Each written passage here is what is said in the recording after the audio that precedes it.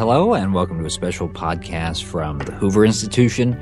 I'm your host, Troy Senek, and I'm joined today by David Brady, the Bowen H. and Janice Arthur McCoy Professor of Political Science in the Stanford Graduate School of Business and the Davies Family Senior Fellow at the Hoover Institution, and by Douglas Rivers, Senior Fellow at the Hoover Institution, Professor of Political Science at Stanford, and Chief Scientist at the global polling firm YouGov PLC. And gentlemen, polling is indeed what brings us together today, because there's been a lot of punditry and a lot of handicapping of what Donald Trump's popularity means in the Republican presidential race. And you guys, unlike a lot of those folks, have actually gone to the trouble of doing the research through YouGov polling and figuring out who Trump supporters are and trying to get a fix on what it means. So let's just start by dealing with some of the analysis that has sort of turned into conventional wisdom that you hear pretty often.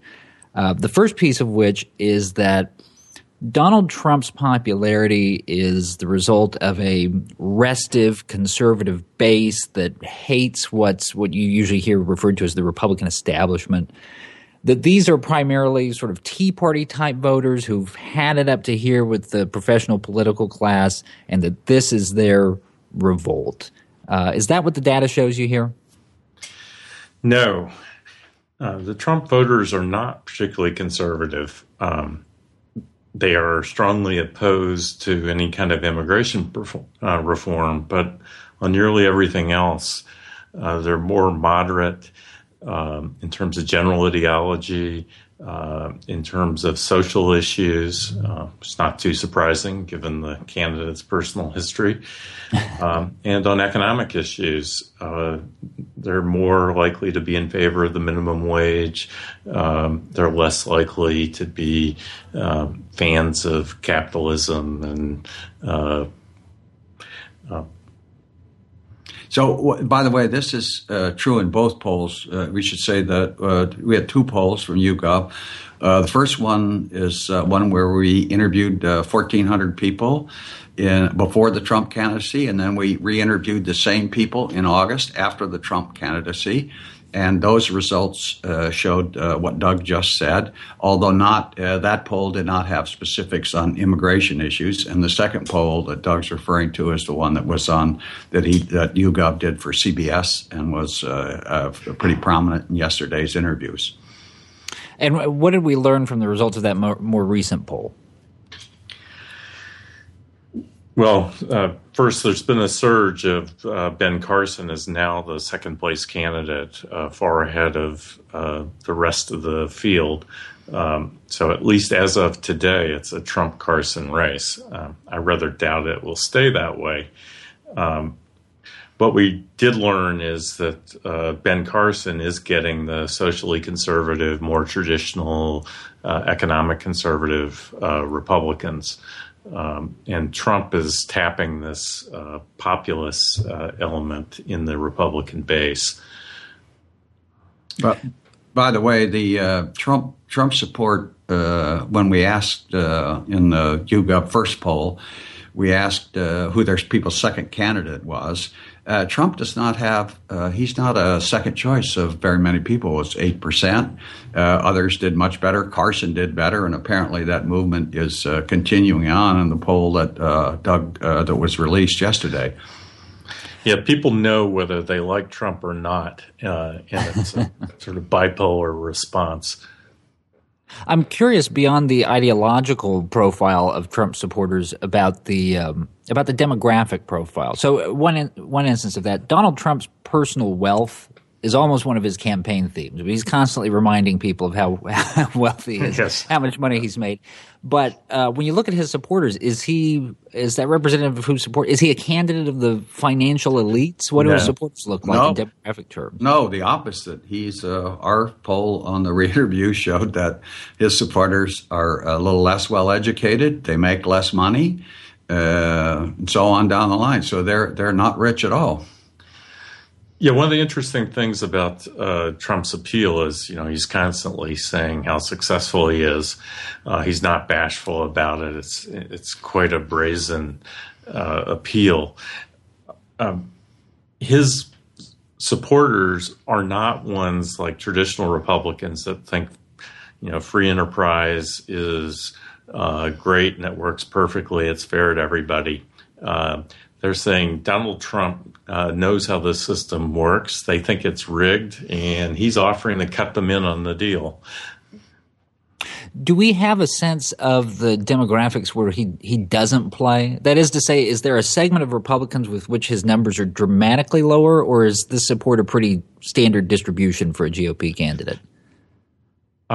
It's fairly even across the board. He does worse with social conservatives, with the most active Republicans. He's drawing a lot of support from people who did not vote in the Republican primaries in 2012. So it's a different year than 2012, where in 2012 we had Romney was always the first or second place candidates, and a socially conservative candidate like a Michelle Bachmann or Rick Santorum or even Newt Gingrich would pop up and then fade.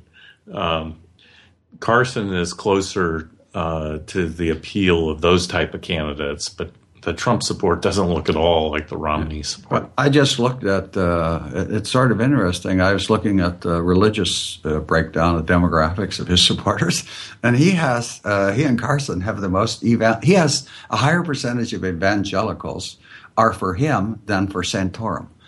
It was sort of truly amazing, the spread. His appeal is not, it's what Doug said it was earlier. It's not based on religion and sort of what's typically in the press today. The candidate that he actually draws most from is Ted Cruz. Yeah. He took away about half of Ted Cruz's support. Interesting thing we found was he didn't actually draw very much from Jeb Bush. Now, Bush has gone down in the polls, is now in the low single digits, is doing terribly. But it wasn't because he lost that vote to Trump. Trump didn't take anything from Bush. He took the two people he took the most from were, as Doug said, Ted Cruz, and then he took the second from Governor Perry, second most, and who's out now, of course. Is there a ready historical analogy for this? I mean, it sounds just to a layperson like the sort of coalition that you're describing. I'm hard-pressed to think of a precedent for this amongst Republican primary voters. Well, Donald Trump is sui generis. We have yet to have a reality TV star as a serious presidential candidate. And, frankly, his campaign is run like a reality TV show. He insults his opponents. If he doesn't know the answer to something, he just says whatever and moves on to the next topic.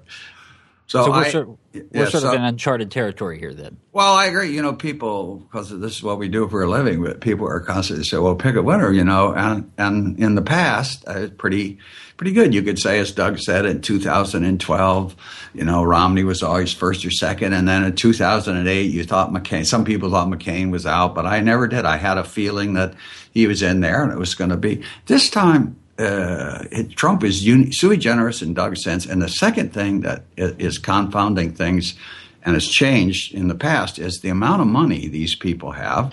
In 2012, Gingrich, in a normal year, Speaker Gingrich would have been out of the race because he didn't have enough money. But he was able to hang in there. And, they hang in for a few more primaries, and they change the results on the margin. And in a close rate, that makes a big difference. So the amount of money and their ability to stay in the race longer. And Trump, I don't think he's going away. I don't know. I haven't talked to Doug about it, but I don't think he's going away. You, Doug? I have no idea. Doug, I want to go back to something that you mentioned in passing a moment ago, which is the support for Trump amongst people who maybe didn't necessarily vote in 2012. One of the notions that you've heard from pundits more recently is that the kind of support that Trump garners is from the kinds of people that, as a statistical matter, might not be all that likely to eventually actually turn out and vote. I mean, we have to be careful about such things, of course, because they also said that about Barack Obama once upon a time. But any evidence in what you guys are seeing that his support is tilted disproportionately to people who are maybe less engaged in the process?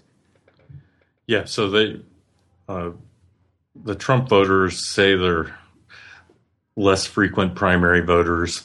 We match voters to their vote history on the voter list, so we can see whether they voted in the past. They're somewhat more likely to have overstated voting in the past, which may exaggerate his support a little bit. But it could well be he is drawing a set of voters in who were less likely to participate before. They're much more negative on the process, cynical about it rather than alienated.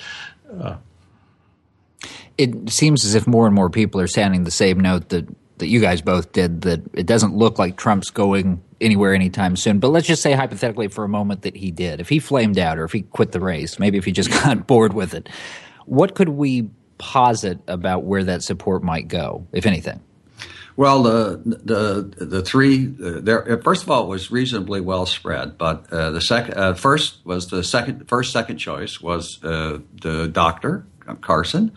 Second was Carly Fiorina, and then third was Bush. Bush got about 10%. The others were in double digits, and it looks like from the poll that Doug was talking about that was done. Prior to or past the one I'm talking about, it looks like those numbers for Carson are gaining as people on the right on social conservative issues it looked like they're moving a little bit away from Trump and toward Carson. So I'd say Carson at this point is the beneficiary. And then interestingly, number two, another outsider, Carly Fiorina, is number two. Yeah, so Carson is about the second choice of about a third of the Trump voters, and then Carly Fiorina next, even though the kind words that the Donalds that's doubled in the time of from August to now. That number for Carson has doubled, but it's not symmetrical. So the second choice of Carson supporters is not Trump. So if Carson starts to fade, I suspect another candidate that appeals to the religious, socially conservative base of the Republican Party will likely emerge. In a lot of the polling analysis, you'll see people place a lot of emphasis on the favorability, unfavorability numbers, on the theory that that's one of the better measures of both a candidate's support and their potential support. I want to ask you to look at the specifics of that in a moment, but before that, why don't we just examine that precept for a moment for our audience of non-pollsters. Is that right? Is favorability that valuable of a metric? Yeah, it sets a upper bound on how much support you can get. Trump's problem is that he's highly unpopular among Democrats, so it's hard to see how he gets close to 50% of the electorate once it becomes a general election. Even among Republicans, his favorability ratings are, like in the poll in August, were about fourth place of the candidates, but his unfavorable ratings are much higher than anybody else's. The only one who comes even close is Jeb Bush, and in Bush's case, they say slightly unpopular, but in Trump's case, he's at over a quarter of the voters. They have a very unfavorable of Republican who say they're registered, and strong Republicans, not leaning Republicans. 26% of those people responding say they have a very unfavorable opinion of Trump, which can't be good in the long run. So is it fair to say that Trump has really benefited by the structure of this race, that you've got this gargantuan field and his supporters are concentrated with him and his opposition is dispersed amongst everybody else? Exactly. If you can get a third of the vote at this point, you're leading the field. The problem is once the other 17 candidates start to disappear, as that process has started with Perry dropping out, how do you gain from where you are today? And it does look to me like Trump's got a problem that way. Okay, so when we're talking about the favorability numbers, who looks good right now? Carson's favorable. Carly Fiorina's favorable. It seems that now, first of all, only Trump has really bad numbers. Bush's were up there, but not as bad. The people who are less well known generally have favorability. Kasich is pretty high on the favorability. Yeah, there are a bunch of candidates who aren't that well known who get to define themselves. Trump maybe he's not well known as a politician, but his name recognition is high, so people already have an opinion of him. Yeah, I should say Marco Rubio has a pretty good favorability to unfavorability ratio. People like him. I'm talking about only the regular Republicans in our sample. So the final question that I'll put to you guys is, you mentioned on Friday we had the first dropout of this campaign with Rick Perry. Seems to me a lot of people would have lost money on that as the first one out of the race. Looking at the numbers that you guys are seeing, who's going to have to make a similar decision soon? Who are the next few candidates who may have to look at pulling the plug? We don't have a half hour, do we? I mean, I don't even know their names, some of them. I don't think Pataki's around for long. I don't think Jindal's around for long. I don't even know some of the Gilmore. I don't think he's around for long. So there's a set of 4 or 5 there that. Lindsey Graham.